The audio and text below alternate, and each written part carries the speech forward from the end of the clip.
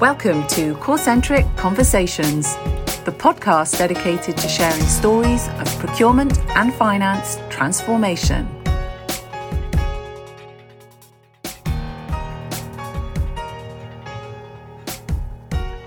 Hello, everyone, and welcome to this episode of Corecentric Conversations on best-in-class e-payables. I'm Kelly Barner, and I'll be your host for this conversation.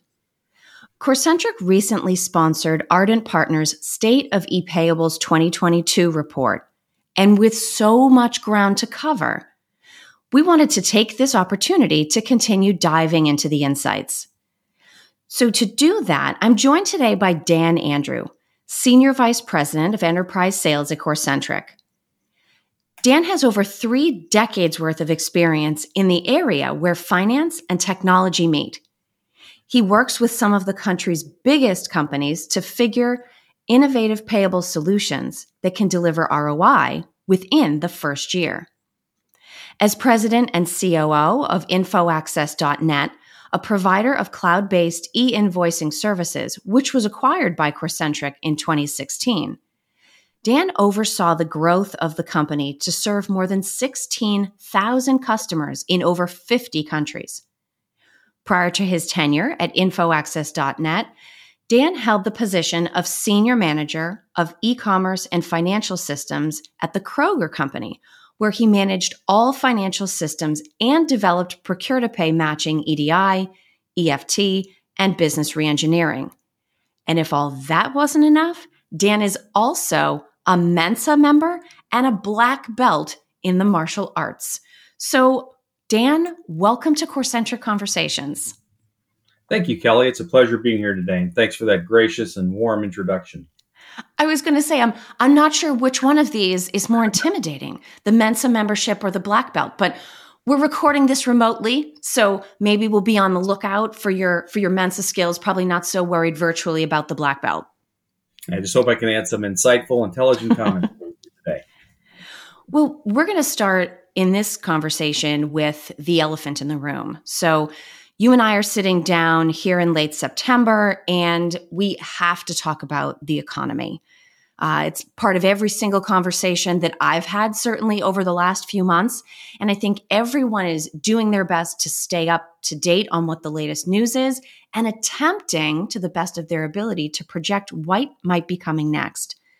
So how are you seeing people and companies' concerns about inflation, the possibility of a looming recession, as well as continued supply chain disruptions, specifically affecting the e-payables space? Well, I'll tell you, Kelly, I'm actually seeing a little bit of a shift out there with the power between the buyer and the supplier. And I'll tell you why. When you go back to Say's laws or the laws of supply and demand for our procurement friends here, what's happening is the suppliers are in greater demand because of the shipping challenges, the disruptions in the supply chain. So the buyers are trying to get those products and services, let's say, from their supplier. And if you are paying your supplier in an average of 11 days compared to someone paying them in 3 days, e-payables, that AP department is actually becoming more strategic. Because of all those external factors that are providing the disruption, accounts payable once again is raising itself into a more elevated and valued position. So the e-payables is really having a direct impact to be able to pay the supplier sooner. You're able to get those products, which becomes a competitive advantage. Now, that point about leveraging the way we manage e-payables into competitive advantage, that's something that I want to learn more about. So you talked about the differences in terms of payment time and how that can affect relationships and performance. But I imagine that's just one component of what's considered best in class. So what are some other factors that would be included in a best-in-class e-payables framework? I think when you look at organizations, those that are best in class, and I've had the opportunity to work with many of them, they have a very high straight-through processing, STP. What that means is when an invoice comes into their domain, it becomes electronic, it's digitized, it's routed, it's approved. If there are exceptions and you put tolerances within ranges, it'll automatically fall within those ranges, go into your ERP system, integrate the invoice, and issue a digital payment. That's all STP with straight-through processing. So companies that are in the best in class, 50 to 70% of those invoices are processing through STP. So they're able to process electronically. They're not issuing paper checks. They're using third parties.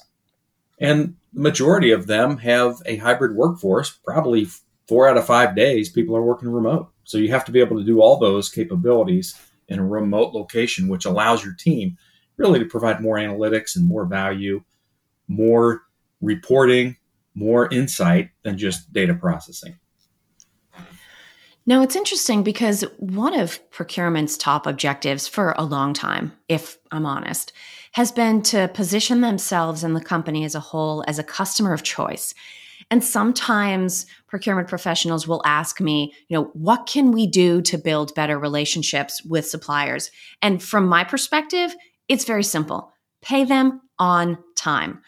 But I'm sure even beyond the timing of payments, there are process and visibility considerations that can really do quite a bit to bolster relationships between a company and their suppliers.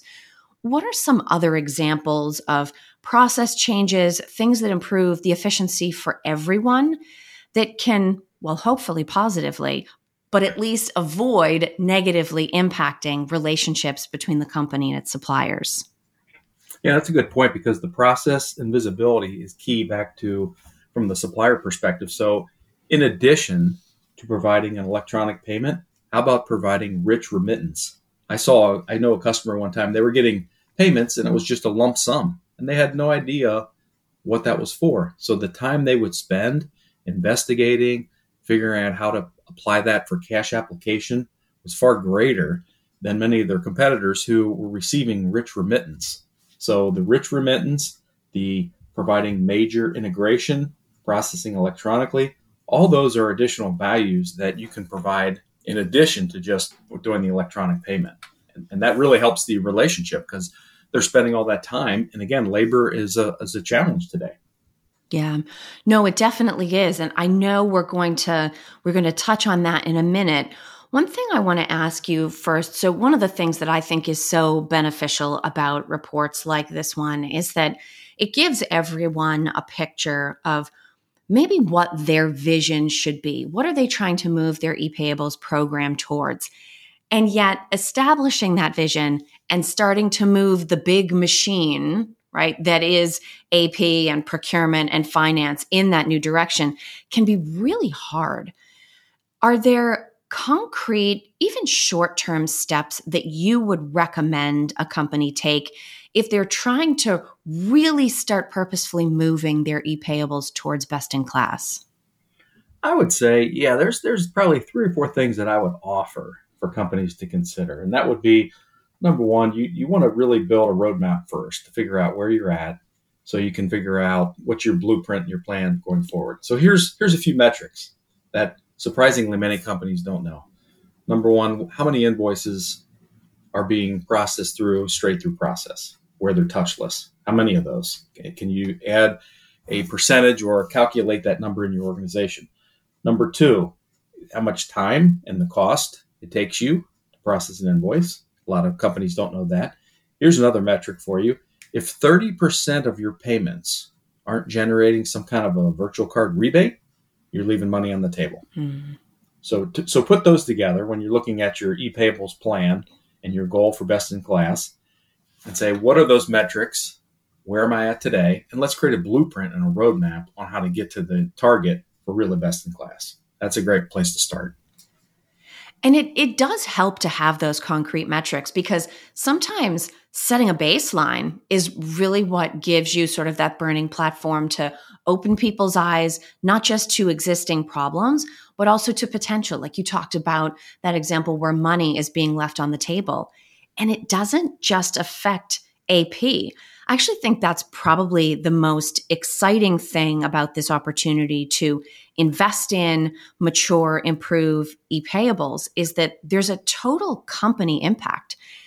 And the better the alignment between procurement, between AP, and overall company goals, not only are we going to be more effective, but it moves us towards getting that regard, respect, the ability to influence decisions internally that I know procurement at least has wanted for a really long time.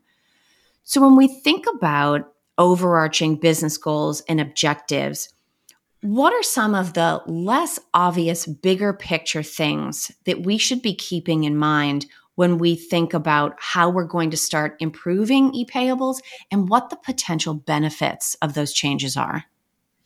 Well, here's a great one to kind of consider, and I'm hearing this quite a bit lately. And that is, first of all, look at your organization and say, where am I having a gap with labor? Because there is a shortage of financial professionals, which we said earlier. And the labor gap is causing companies to say, I'm willing to spend more money on any type of initiative to overcome that lack of labor. I mean, it seems like there's a labor shortage everywhere. You go to the restaurant, you go to the grocery store. I was at the grocery store last Saturday and I'm trying to order some deli meat. And the guy behind the counter goes, you can't have any. And I said, what? I go, it's 5:00 on a Saturday. What are you talking about? He goes, yeah, we don't have any workers. And I said, what are you doing? He goes, I'm sweeping the floors. Sorry. He walked away. So there's a labor shortage in a lot of places, including the financial professionals. So here's what I'm hearing a lot of CFOs say to me. They say, I'm willing to pay to make up for that gap in labor. So if you can provide services, capabilities, improve the straight-through processing, digitize those payments, help my remote workforce, 4 to 5 days, they don't come into the office. If you can do those things, that is where I'm seeing the business goals are being driven in a different capacity than strictly just looking at, the economics because of the labor impact. So I think it's so funny, your experience at the deli. You're probably the first person I've ever met that's actually been shut off at a deli at 5 p.m. on a Saturday. But I think the thing that's interesting about that is that, what is it? For the last 20, 30, 40 years, how long have we all been worried that the robots are coming to take our jobs, right? Sort of this big looming, we're worried about it thing. But when you dig into the details and think about the true potential of digital capabilities, when you think about the true opportunity to bring automation into a system, it's not about robots sitting at desks. It's about functionality like what we would see in e-payables and the processes and the efficiency and the access to information that provides inside and outside of the company. That really is sort of the golden opportunity for technology to step in and bridge the gap. I think your point about labor shortages is absolutely spot on. I'm hearing the same thing from absolutely everywhere. And I have a feeling that's not going to stop anytime soon. Yeah, and the opportunity is really to provide some of those solutions so the line workers become knowledge workers. They can add so much more value doing the analysis. Those best-in-class companies, I've seen some of the reports they've created. I'm like, wow, how'd you do that? Well, we're not spending time keying invoices anymore. We're doing analysis and reporting, and we found some great observations that the company can take advantage of. And if there's one thing we know for certain, regardless of what your e-payables program looks like, best-in-class companies have best-in-class people, and they leverage them to do best-in-class work. We have to take everyone that we have and put them in the place where they can generate the greatest ROI. So, Dan, thank you so much for joining me today to not only share your deli experience, but also talk us through some of the macro trends and what companies can do to start moving their e-payables towards best-in-class. My pleasure, Kelly. Thank you. And thank you as well to everyone who listened in today. Be sure to tune in to our next CoreCentric conversation for more insight into the topics of importance to spend management professionals. Until next time.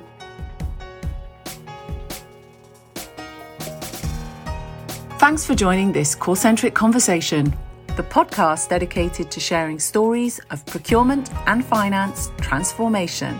We hope you found our discussion useful. With each episode, it's our goal to give you insight on how to lead change your organization. Get started by visiting us at corecentric.com. That's CORCENTRIC.com.